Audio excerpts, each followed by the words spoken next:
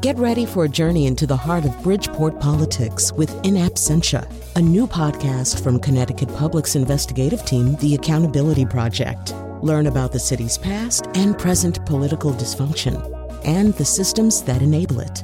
Tune in wherever you get your podcasts. Funding provided by Gregory Melville and Susan Fox and Kathleen Bromage.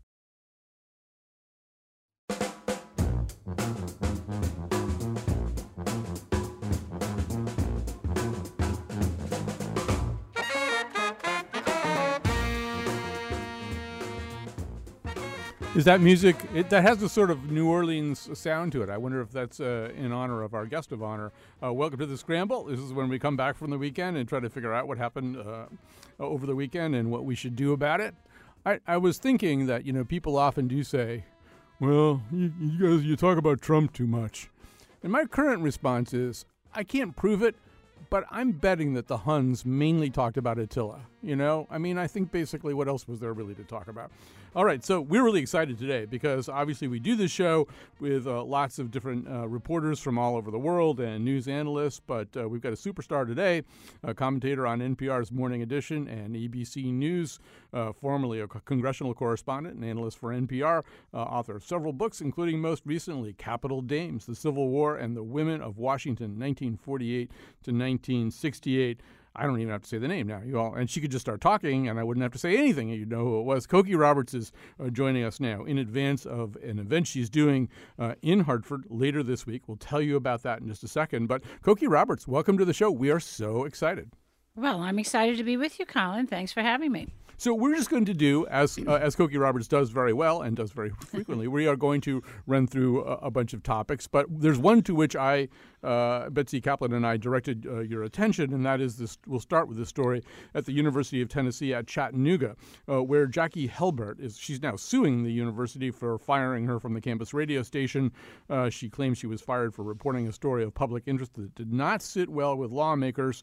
She traveled with the Cleveland, Tennessee High School Gay Straight Alliance to interview some Republican state senators. She was carrying with her a 22-inch fuzzy mic. These microphones look like one of the Muppets got turned into a microphone or something like that. She had her press credentials around her neck. She was wearing headphones, as operators of microphones tend to do, some kind of recording equipment at her belt. Somehow or other, the people that she talked to, these legislators, claimed that they didn't know they were talking to a reporter. That is the nominal basis on which she got fired. But what's being reported pretty widely is that what they did do is go to the University of Tennessee at Chattanooga, which basically is the sponsoring and owning entity for this radio station, threaten it with defunding unless something was done. And so, Cokie, obviously we don't want to get too far ahead of a lawsuit, but this does raise some interesting questions, including whether or not there should be firewalls between a state-supported entity like the University of Tennessee at Chattanooga and something that we want to have be as free a free press as can be. Well, sure. It raises lots and lots of questions.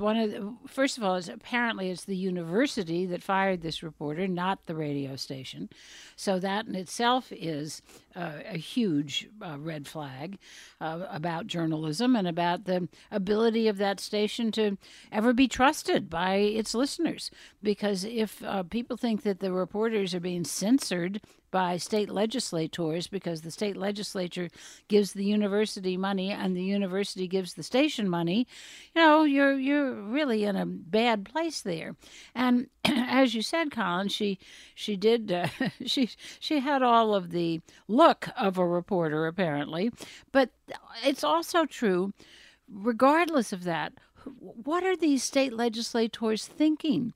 I mean, every kid in that room probably had a cell phone, and the idea that you can have a private conversation in 2017, I mean, that just doesn't happen. And so the fact that a legislator was embarrassed because he was actually quoted accurately is just absurd. I also place this. I mean, I think there's two interesting subtexts to it. One of them is that all the politicians who complain about this are male. She's a very young woman, basically starting out her career in public radio. The person who fired her was not, in fact, an executive of the radio station, but effectively part of the chancellor. University, yeah, right. the university chancellor, and actually part of the marketing department of the university. It just goes from bad to worse. And yeah, go ahead. Yeah. Well, and it gets to, as the NPR statement about this said, it gets to the heart of the issue of the fact that licensees, the people who own the license of any station, should not be in the position, nor should politicians, nor should funders be in the position of having any say over actual news content. And it's one of the reasons, I'll make a little pitch here, it's one of the reasons why public support is the most important support. I mean, that's why we do these dreadful fund drives to ask for support of listeners like you, because that is by far the least tainted support that you can have. Now, NPR has all kinds of firewalls, but that gets much harder at a local station that apparently this station gets about $500,000 from the university. That's a whole lot of money for a local station. And so they didn't feel like they had any wherewithal to fight it. And that really does put you in a position where your credibility just gets questioned all up and down the line. Right. The one thing, you and I have been in journalism both for a long time. I've been in for a whole lot longer than you, I'm sure. I'm not sure about that, but you probably weren't born. Well, I started out in the newspaper business, and then in the newspaper business, there always is, at least there always was, and I realize there's erosion of all types across the spectrum, but, there typically was a firewall between the publisher's office, and, which handled most of the business of the newspaper, right, and the editorial staff, everybody right, who was reporting and editing copy, and where I started out, too. I mean, it was rigidly enforced. The only exception was Irish step dancing academies, because they tended to complain a lot to the publisher. So the publisher did come out to me and said one time and said, "Please don't write any more for any reason about Irish step dancing academies, because they all call the other ones that you didn't write about all call me and complain." That's very fun. Where was this? This is right here in Connecticut. So, I mean, is there a lot of Irish step dancing going on? Fiercely competitive, apparently. I see. And it's like, so you sort of stepped right into it, so to speak. Sorry, yeah, I'm sorry, I couldn't that was help very it. good. Very sort of. There's the Betty Davis Academy of Irish Step Dancing and the Watch out! Now you're going to get in trouble again. and the Joan Crawford Academy. They fight furiously. Anyway, but anyway, that's what you want. What you want is that firewall, and you would think right, of anywhere in the world, public broadcasting would be the place that it exists. But here we see maybe not so much. Well, and the stations that have had the opportunity, and I'm not criticizing any station here, because it is really, first of all the stations do wonderful, wonderful work. But secondly, just getting the lights turned on every day is not easy in a lot of places. But when they have the opportunity to get out from under the public license, that really generally does make a big difference in terms of improving the situation. But that's not an easy thing to do, and this is just a really bad example. You talked about a female journalist, and there was 1,000 years ago, I wrote a story for NPR that the Carter White House hated, and they landed on me big time and went after me, and it scared me. It scared me to death. But the difference is that Frank Mankiewicz was my boss, and he stood behind me, and there was absolutely no way that the White House was going to get me, because I had a very strong supporter in my boss. In this case, this reporter didn't even have that opportunity to have her boss back her up, because his licensor, the university, just stepped it right in and told him he had no choice in the matter. Well, first of all, we're going to make a little transition here from that to Washington, D.C. But before we do this, let me mention the occasion which enabled us to get Cokie Roberts to come on this show, and that is the YWCA Hartford region is hosting their annual 22nd annual In the Company of Women luncheon. Cokie Roberts will join a parade of greats. I've seen Leslie Stahl speak there. I've seen Candace Bergen speak there. And Cokie Roberts, I think, fits in perfectly. It'll be Thursday, April 6th, that's of this week, obviously, at the Connecticut Convention Center from 11 to 2 p.m. I have no idea how many tickets are left or if there are any. I wouldn't be surprised if it was a tough ticket, but go find out. Let me just say to you, Colin, how excited I am to be coming, because the YWCA is a fabulous, fabulous organization and has been for many, many years. The great civil rights champion Dorothy Height told the story. She's now departed. About back in 1946, right after World War II, when our troops fought in segregated units, 8 years before Brown versus Board of Education, the YWCA integrated. And she said it was really quite a battle, but she laughed later because, of course, in 1963 with the big March on Washington, the men, she says, these great humanitarians, fighters for rights, would not let her speak. They would not let a woman speak at the March on Washington. And she said it was easier to get the YWCA to accept blacks than it was to get these men to accept women. You're going to be one of the more well-backgrounded speakers that this luncheon has seen, but I know you'll be great. A lot of people are looking forward to it. So let's turn our gaze to Washington, D.C., which you know like few other people know it. It's your career, but it's also very much in your DNA. I wanted to talk a little bit about one thought that I've started to have about maybe one of the problems that the Trump administration is having, and that has to do with staffing. Now, you mentioned Jimmy Carter, and it's certainly true that when Hamilton, Jordan, Jody Powell, and all those people came in, there was an initial thought, well, maybe that's not the best and the brightest, just a bunch of people that he kind of knows. And when Clinton had Mac McLarty as his chief of staff initially, once again, people thought, well, I mean, it's not like he scoured the whole country to get the top person. Still, it does look as though the Trump administration has a unique problem with staffing. It seems as though, you look at Bannon and Miller and Priebus, really, except for Miller with a little bit of communications background, they're not people who really know government at any level or have worked at government at any level, and they're having trouble filling some of these second and third tier cabinet area positions. You just wonder, whether they're staffed well enough to do what it is that they need to do. Well, it is the overflow from the fact that Trump himself has never been in government. We've never had a president who's never been either in government or in the military. And that is a unique situation in American history. And so we're seeing what that means. And, look, a whole lot of people voted for Donald Trump because he had never been in government, because they think that Washington is filled with elites that just pat each other on the back and don't care about the American people. That's a very genuine feeling. And I think that the problem that they now have is, if they want to answer the concerns of those people who voted for Trump, they need to have the wherewithal to do it. And so far we haven't seen that exist. Right, and now we have this peculiar spectacle. I mean, either Donald Trump is the first person really to understand and harness the untapped potential of the adult children of real estate developers to conduct, national and foreign affairs, or Jared Kushner's role in this administration is so incredibly outsized and multifarious as to be it would be impossible for the most accomplished government apparatchik in history to do all these things well that he's being asked to do. What do you make of it? He's in Iraq today. I mean, he is in Iraq today. Bobby Kennedy had a similar role, really, in the Kennedy administration and was equally young. But the relationship between those brothers was such that was where Jack Kennedy really placed his trust.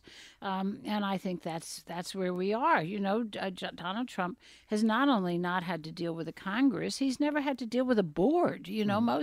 Most chief executives have a board of directors that they have to contend with, but that has not been the case in a family business. And so there's nobody that's been around to be someone who is a check in some kind of way or an advisor in some kind of way.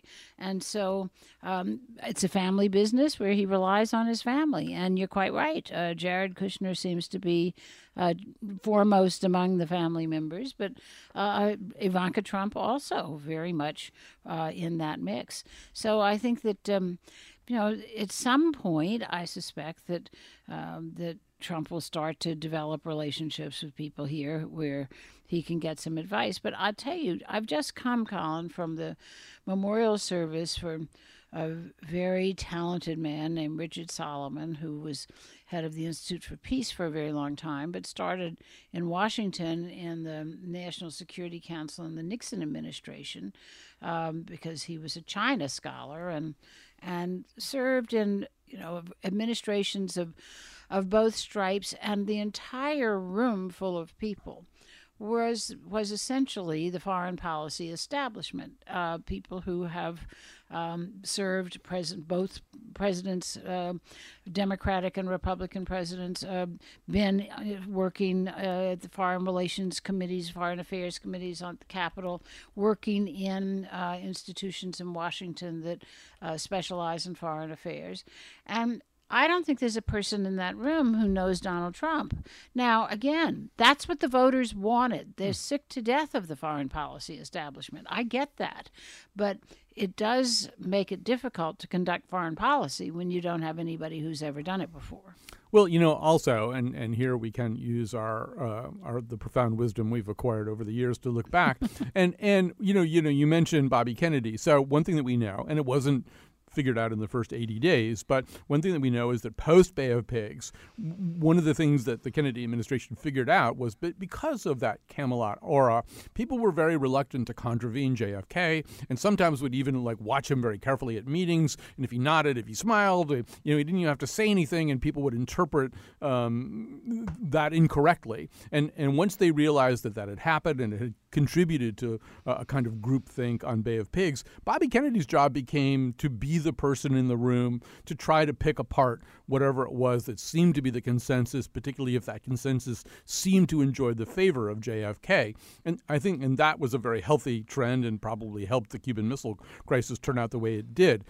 I don't think Jared Kushner, sons-in-law typically are not like brothers, right? They don't have the same. They don't have the same power relationship. That's really the point. Your brother, now he was a younger brother, which always is slightly different, but still, it's somebody you've grown up with, you've known all your life, that you have just shorthand with in ways of communicating, but also do have some almost an equal power relationship with. A son-in-law, certainly not, and not a child.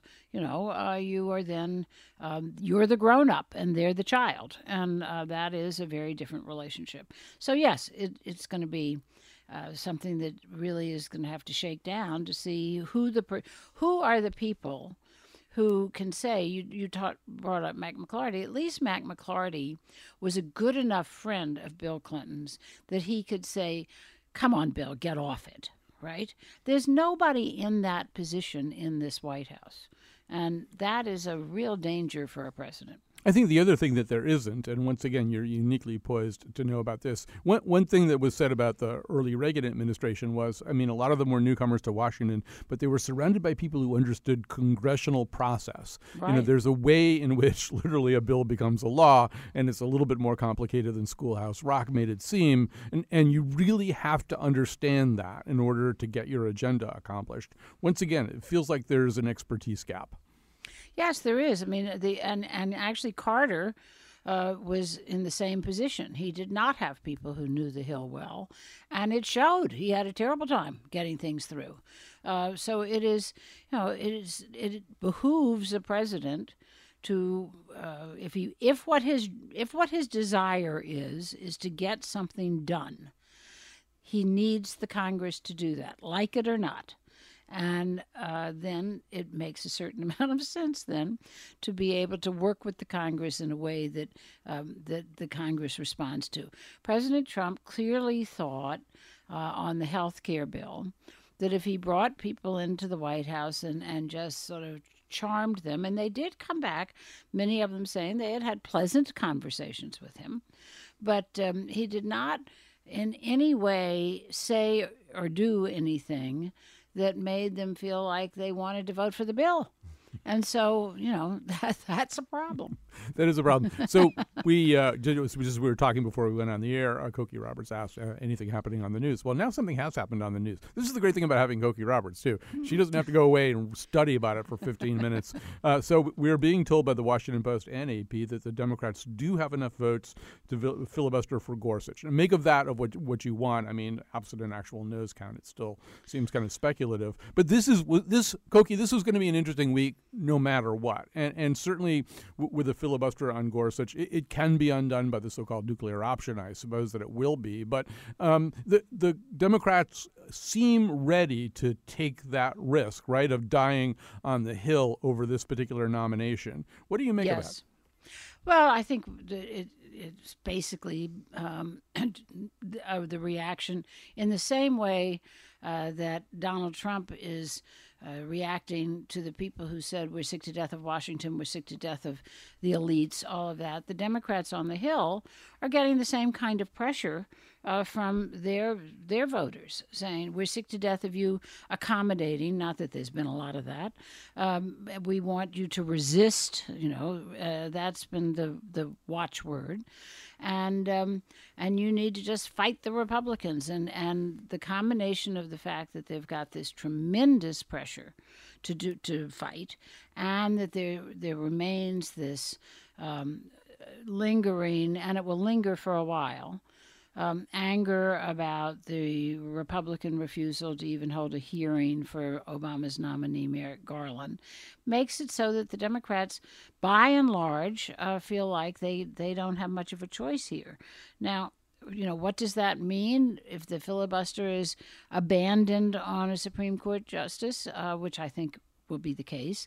If the ability to filibuster, the so-called nuclear option, is invoked, what does that mean for the Senate as a whole? We really don't know. I was listening to the nomination, the committee, the Judiciary Committee, arguing over the nomination this morning, because I am a total nerd, and that's the kind of thing I listen to on the radio, is the Judiciary Committee. But the fact is that they were speaking two different languages. The Democrats and Republicans might as well have been speaking, one of them speaking Greek and the other one speaking Serbo-Croatian. There just was not any communication, and that's really where we are. Well, if the Democrats would really like to make a stand, I think the best thing that they could possibly do was find an empty seat and get Chuck Todd of NBC into it. Here's Chuck Todd talking to Mitch McConnell yesterday. You say it's been litigated last year, the Merrick Garland situation. For a lot of Senate Democrats, they're not done litigating this, including someone like Tom Carper, a Democratic senator who is not comfortable with the idea of filibustering, but believes Merrick Garland was mistreated. Again, what was wrong with allowing Merrick Garland to have an up or down vote? I already told you.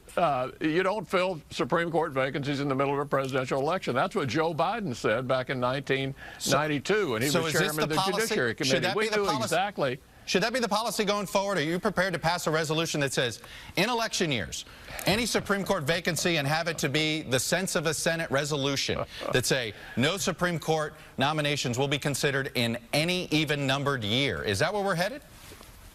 Chuck, with all due respect, that's an absurd question. We were right in the middle of a presidential election year. Everybody knew that neither side, had the shoe been on the other foot, would have filled it. All right, I want to get Cokie Roberts' reaction to that, but before I do, I want to say we have a pledge drive coming up, and we will be making the low, sinister chuckle of Mitch McConnell available as a ringtone for a pledge of $60 or more. And you might also be adding the bark of my dog Ella, who seems to be wanting to be on the radio right now. What kind of dog is Ella? Ella is a chocolate lab. Now, I used to have a basset hound named Abner, and Abner liked being on the radio so much that he would he would find ways when I would put him far, far away from the microphone. He would still find ways to howl loud enough so that he was on the air. And I would go to, some town covering a story, and I would be in a hotel, and I'd open the local shelter magazine, and there would be a picture of my dog Abner, which would be an ad for the local radio station. And it really ticked me off, Colin, because Abner didn't do anything. He just howled. I was the one working, but Abner got all the glory. My producers are texting in the names of their basset hounds. So Betsy Kaplan had one named Louie, and Jonathan McNichol had a basset hound named Wilson. So there you go. So were they on the radio? I don't think we've had any of them on the radio. And no. Abner also could open the refrigerator door and help himself to anything in it, including once a 10-pound ham. So he had many talents, none of which were helpful in terms of supporting the family. Well, you tell Ella she can bark her little head off. We don't care. Okay. So, All right. you were talking about Greek versus Serbo-Croatian. There is kind of a conversation like that going on about the Garland nomination, right? You hear Mitch McConnell saying, well, if the shoe were on the other foot, they would have done the same things to us. Right. And then you hear the Democrats, as you alluded to, Democrats and the people who are, in fact, urging the Democrats now saying, no, you guys never do stuff like that. You're always Charlie Brown running to coming up to kick the football. And the Republicans are always Lucy pulling it away. You've got to stop being the victims. Well, and that's what the Democrats, that's what they're responding to. Whether that's an accurate description or not, I would certainly argue with. But that is what they are responding to, is that perception. And so in the debate this morning, you had Dick Durbin saying this is, it is going to change the Senate. I hate that. I love the Senate. I've spent a great deal of my life here, but we simply cannot vote to confirm this judge. And you had John Cornyn of Texas saying, it's not going to change the Senate. The legislative filibuster is very different from the appointments filibuster, and there's a reason for it on legislation. And like that, and so it's what's going to happen? Well, it's likely to change the Senate. Is that a good thing or a bad thing? Well, it depends on where you sit. But if you sit in a place where right now you love being in the majority and having the majority be able to have power, that's great. But you could likely to be in the minority sometime and be very sorry to have given up this tool. Nobody, by the way, was more eloquent on this subject than your former Senator Lowell Weicker, who often used the filibuster, whether he was whether his party was in the majority or the minority, to protect various rights, to filibuster against the desire on the part of the Senate at one point to get rid of busing, things like that, and. It is a minority protection device, and getting rid of it altogether means much less protection for the minority, and each party is going to find itself in the minority at some point. Lowell Weicker still listens to this show, so I may be getting a phone call in the afternoon. Well, tell him hello. You know what he does when he calls you? He doesn't say hello. He just starts talking. Like your phone rings, you answer it, and he goes, you know what I think I'm going to do? I'll tell you what I think I'm going to do. It's like kind of like that. Good. But he was very, very eloquent and, in my view, wise on this subject. He'll be thrilled to hear that. Cokie Roberts, I've exceeded the time limit that we promised you, but this is so much fun. So we'll be doing it every Monday from now on. But meanwhile, if you can't wait till next Monday when Cokie's on, you can go on Thursday to the Connecticut Convention Center. You get a ticket first, obviously, from the YWCA Hartford region. She'll be speaking at the 22nd annual In the Company of Women luncheon. I've been to them many times. They are fun. This one will be funnest of all. This has been really fun for me, Cokie Roberts, too. Thanks. Great to be with you, Colin. Thanks so much. Give Ella a pat on the head for me. I sure will. Okay. Bye-bye. Bye-bye. And we'll take a break, and we're going to come back. And we already talked about the Kennedys. Already once we talked about the Kennedys. We're going to talk more about the Kennedys with Annie Linsky from the Boston Globe. Look in my eyes, what do you see? The cult of personality. I know your anger, I know your dreams. I've been everything you wanna be. Oh, I'm the cult of personality. All right, we have a very interesting topic here in the second segment, but let me tell you also what's going to happen in the third segment, or maybe what's not going to happen in the third segment. In the third segment, I will permit and encourage phone calls. I don't really know what I want to talk about, which is like so against the rules of the Public Radio Host Handbook. Like, never say you don't know what you want to talk about. But it'll be like a chef's surprise. Either you callers, by calling 860-275-7266, that's 860-275-7266, will tell me what it is you want to talk about, or I will talk about something that you may or may not want to hear me talk about. Anyway, that's the plan for the C. But we're very excited about our plan for the B. That's where we are right now, the B segment of this show. That's our term of art for it. And Annie Linsky is joining us right now. She's national political reporter for the Boston Globe. Over the weekend, she reported on a new wave of Kennedys. But before we let Annie talk, let's hear how this sounded. Do you have that clip ready? In 1960.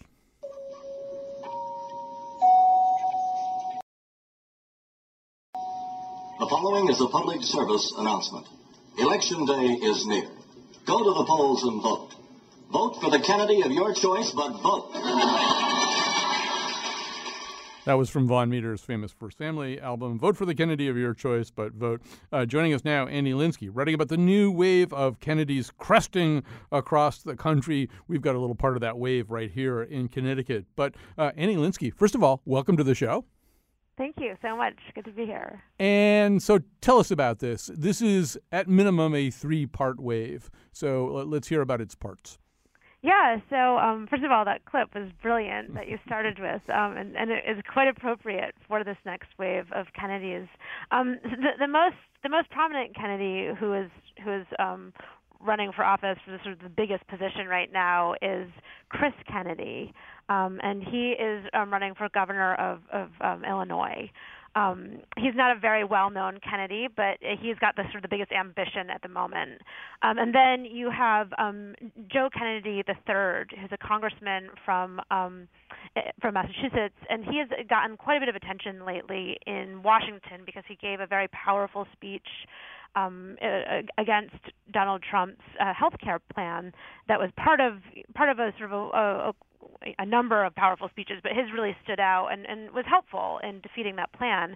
And then the third one is closer to Connecticut, Teddy Kennedy Jr., who is a state senator in Connecticut, and I hear he is mulling a run if Malloy does not decide to stand for re-election. So there's 3 of them, and one of the things that's interesting to me is that you really could have 2 states with 2 different Kennedys on the governor's ticket in 2018, because both Chris and Teddy Jr., who are cousins, would potentially both be on the tickets in Illinois and also in Connecticut. So, Annie, you're with the Boston Globe, which makes it difficult for you to have any perspective on the Kennedys. But you've worked in other you've worked in other places. So you've been around the country, and so you know. Let me just go back in time. So for my mother was a Goldwater Republican, but the Kennedy cachet was such during the 1960s that my mother couldn't resist it. That it transcended ideology, and it often meant that because of the dynastic quality and the glamour of it, that people who would be ill-disposed to vote for these candidates, whether it was John or Bobby or Teddy from that generation, ideologically ill-disposed, would overcome that somehow because, after all, this was a Kennedy and Kennedys are magic. But I'm not sure that necessarily obtains. It may obtain probably here in New England a little bit more than it does in other places, but I'm not sure how much it obtains at all. What do you make of that? I think that I think you're right. I don't think that same sort of magic quality comes with their name. But I do think that the name is still a nationally recognized name. And in politics, it still is, name recognition is incredibly important. If you look at either Illinois or Connecticut, for that matter, the Kennedy name. And I think the question is always, is that a real Kennedy or just another Kennedy? And so I think that once it's established that, the Kennedy who is running for office is a quote-unquote real Kennedy from the Kennedy family, that name is still, you automatically remember the name. So I don't think it, gets you into office, but I think there's certainly a leg up. And I can, I was quite surprised and delighted by the amount of time that Chris Kennedy spent with me for the story in Illinois. But part of the reason he did that is because his consultants are telling him that a story that's just pointing out over and over again that he's a Kennedy is going to be good for his race. So they understand it, and so they seem to think it's positive. And then particularly their pollsters, and they've polled this, of course, but their polling is showing them that particularly among the older Democratic voters that will come out and vote disproportionately in primaries, that that name still does have some of that magic. And that's what both Teddy and Chris the first hurdle they would need to clear, of course, in gubernatorial races would be that the primary and getting the nomination of the Democratic Party. Right. It's still a very powerful trope or metaphor in the party. If you think of 2008, when Ted Kennedy Sr. kind of touched Barack Obama with his magic wand and conferred upon him a kind of blessing that really did seem kind of significant. And certainly the notion of being Kennedy-esque is still, I'm old enough to remember, for example, Gary Hart with his very famous picture of him with his hand in his jacket pocket, exactly the way the Kennedys did it. But here in Connecticut, we've got John Larson, who's a congressman who kind of looks like he might be sort of a distant cousin of the Kennedys, and Dick Blumenthal looks like sort of a Kennedy who went through one of those food drying machines that they sell on television. But it's and not only does that trope still have some power, but part of the reason for that is that not enough has come along to replace it. And similarly, not enough bench strength has come along to replace it. Chris Murphy from Connecticut will probably run for president in 2020, but it isn't a huge crowded field. There isn't the equivalent of the 16 crazy candidates we saw for the Republicans last time, right? Yeah, I think, in the particularly on the state level, in Illinois there will be some other big names that Chris Kennedy will have to contend with. In Connecticut, you have a portion of the media market far better than I do, but it's still pretty fractured, and so to have to spend money in some place like the Fairfield County area to just introduce yourself is quite expensive and quite time consuming. And at least Ted Kennedy Jr., goodness, it's a name that everybody is going to at least remember. It doesn't mean you're going to vote for him, but at least it's not, he does get a piece of the puzzle finished by just the fact that voters are going to remember his name. Although, unlike the previous waves of Kennedys, I think everybody that I talked to for my story, including the Kennedy family members, acknowledged that it's just not even going to be close to enough to just be Kennedy. It's going to have to be Kennedy plus you're doing a good job. And that makes common sense. But I think this is a family that's used to being able to just sort of waltz in the door. Right. I will say that I've gotten to know Ted Kennedy Jr. a little bit. I don't say this about politicians very often, but I kind of like him, and he actually seems like a relatively nice and thoughtful person. In a way, he stayed away from politics for a long time, I think partly because he knew what it was like to grow up to be the boy at his father's side, didn't want his kids to kind of have that role until they were maybe a little bit older. He seems to understand both the pluses and the minuses of political candidacy in a way that's kind of appealing to me as some perspective on the whole thing. You get the feeling that if this didn't happen, he'd be okay.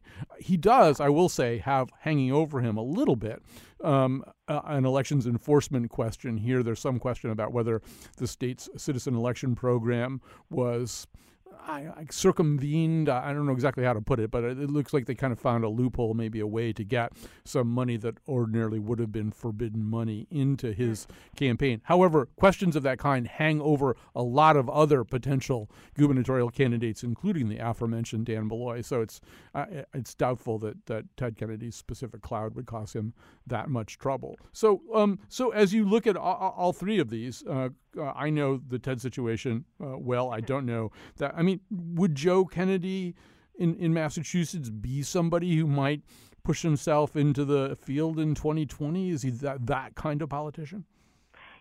I think with Joe Kennedy the third in Massachusetts, the path for him, I mean, his name is certainly mentioned a lot in Washington as a very good as a possible vice presidential candidate somewhere along the lines, and I can see him being on short lists in 2020 depending on who the Democratic nominee is, because he's got he in addition to having the sort of just the look of a Kennedy, he's done a very good job of keeping his head down for his first 2 terms in Congress, and just doing the kind of getting work done, not doing a lot of national press, getting to know his district really well. He actually opposed Obama a few times on trade-related, not only Obama, but he opposed his own, I believe, aunt, Carolyn Kennedy, who is the ambassador to Japan at the time on Obama's Pacific trade deal. So he's kept those fights kind of close. I mean, he hasn't been sort of the leader of that opposition. So he hasn't made enemies within the Democratic Party. But what we've found at the Globe, we watch him quite carefully, is that this year he is acting a little bit differently and doing stepping out on national issues and accepting the national spotlight in a way that he didn't, and he purposely didn't, the first 2 terms in Congress. I mean, the first 2 terms in Congress, I remember sitting down to meet with him, and the only sort of guidance that I would get from his people were he just does not like to mention that he's a Kennedy. He doesn't want to talk about being a Kennedy, and it was sort of like you knew that this is one topic he would try to steer away from. But that has shifted this year for him, and he's doing quite well. I mean, the speech that he gave opposing opposing the Trump care, the Trump replacement, was a viral moment. He got more than 10 million views, and that's highly unusual for him. Well, this is all going to be very interesting to watch unfold on all 3 of these fronts, and we are lucky to have you, Annie Linsky, national political reporter for the Boston Globe, to do this. You've got to go get a good seat in front of the office TV for the Red Sox game. They start at 2. I know how these things work. Actually, the Spicer briefing is what I need a good seat for. That's likely to have just as many brushback pitches as the Red Sox game. All right, Annie Linsky, thank you so much for joining us today. Thank you. And let's do it again sometime very soon. So, it's going to be Chef's surprise after this. You want to tell me what to talk about? You want to tell me what to talk about? Then you call 860-275-7266. You tell me what to talk about. 860-275-7266. Otherwise, I'm going to tell you what I'm going to talk about. I don't know why I started talking that way. All the price you pay for being different, standing in the shadow, taking time to uphold the family. All the blame when you're standing in the shadow. All right, so several things. First of all, we have about 8 minutes left here, 7 minutes left. So if you would like to undertake a topic or like me to undertake a topic, you can call 860-275-7266. 860-275-7266. Now, Wolfie is off all week. That's why you didn't hear an intro. That's why you didn't hear any thank yous right now. I'll do the thank yous today. So the show is produced by Betsy Kaplan Kennedy. And on the board today, we have Jonathan Shriver Kennedy McNichol. And Allie Onassis is answering the phones. And so that's who you'll talk to if you do call in. Oh, people are calling in. Oh, I'm not going to get to talk about what I plan to talk about. That's fine, though. It'll be interesting to see what they want to talk about. And I want to say that tomorrow's show is going to be about Sgt. Pepper's Lonely Hearts Club Band, often regarded as this pivotal moment in the history of rock music, when the notion of what a rock album could be radically changed. We'll talk about whether that's true or not. But we've got all kinds of other fun stuff coming up for you this week as well. And then on Friday, we'll be doing the Nose in New Haven. That's always fun. That would be a little New Haven flavor to what we do. So anyway, what I said was that people could call 860-275-7266. I did have this whole speech I was going to give about healthcare and about healthcare reform, but it's not necessary. I perhaps will be performing it at the Shakespeare Theater at Stratford instead. All right, here's Barbara from Rocky Hill. You're on the air. What do you want to talk about? Well, I'm always enjoy listening to you, and I don't want you to be lonely, so I called to say I really thought it was very interesting, the show that you did with the Trump voters. Yep. I would love to have them back now to hear what they have to say. That's a really good idea, actually. Yes, I think that is a really good idea. I don't know if we get this exactly the same group back, but we could do that. And I would also say, and I think this might be a little bit, part of it is, well, let me just ask you this. Partly you're curious to know whether any of the debacles might be loading the question a little bit, but whether any of the things that you've seen unfold since the election are troubling to people who identified as Trump supporters. Is that one of your That's exactly it. And it also, for me, I would really like to sit down and talk to them personally because I still don't get it. Yeah. Well, one failure of journalism, I think, in this past election was the failure to go out there and figure this stuff out in real time. I noticed Nicholas Kristof from the New York Times is doing his columns now. He's running around the country. I think he was in Oklahoma this weekend or something.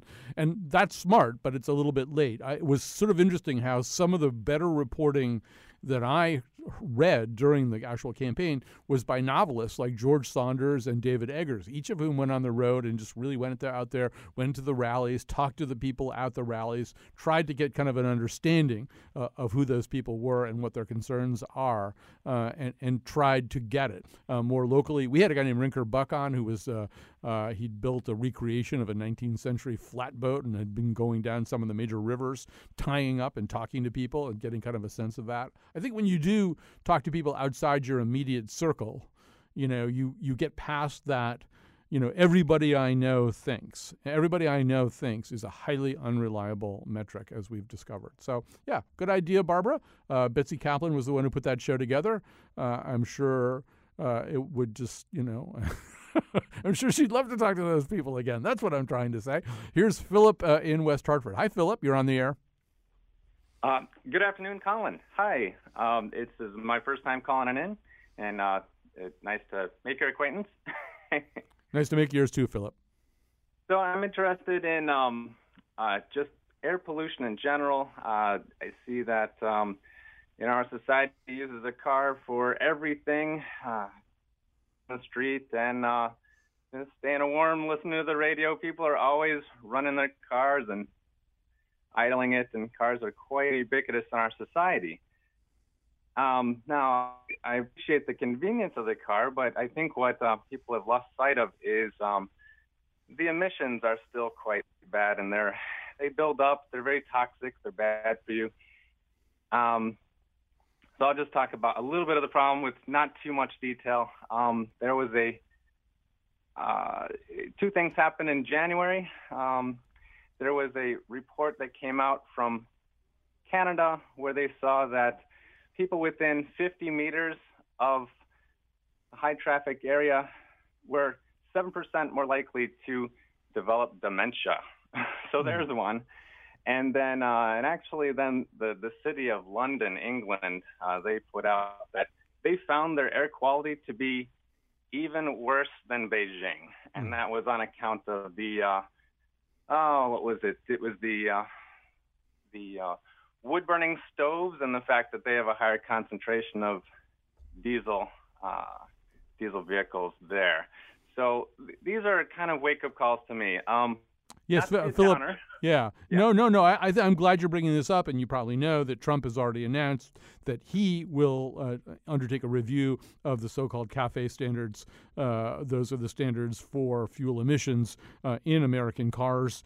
He thinks he's doing the auto industry a big favor about this. There's a way in which we imprint as a society like baby ducks on certain things, and one of the things we've imprinted on in a way that most other societies haven't is the automobile and the notion of one person in a car going somewhere, right? We still think that's kind of the ideal way to travel. We don't like other things as much. But ultimately, one way or another, that's going to have to change. Now, the good news is an awful lot can be done at the state and local level. Mike Bloomberg has been writing about that. It doesn't all have to be federal. It's better if it is federal. But also, transportation will change. And if climate change gets as bad as it appears to be getting, we may have to make gasoline a lot more expensive. That's the Andrew Sullivan model. What's been done in Europe. Make gasoline so expensive that people use mass transit. But then you have to build the mass transit. I think we're done. I think we're out of time here. This has been loads of fun, and I'm sorry to anybody who didn't get on the air. Maybe I should just do this from time to time. Just tell me what you want to talk about. Listen to the people. Listen to the people. I'd like to thank everybody who helped out with today's show. Get ready for our Sgt. Pepper show tomorrow. You'd like to think about something other than what we've been talking about anyway. So why not, Sgt. Pepper?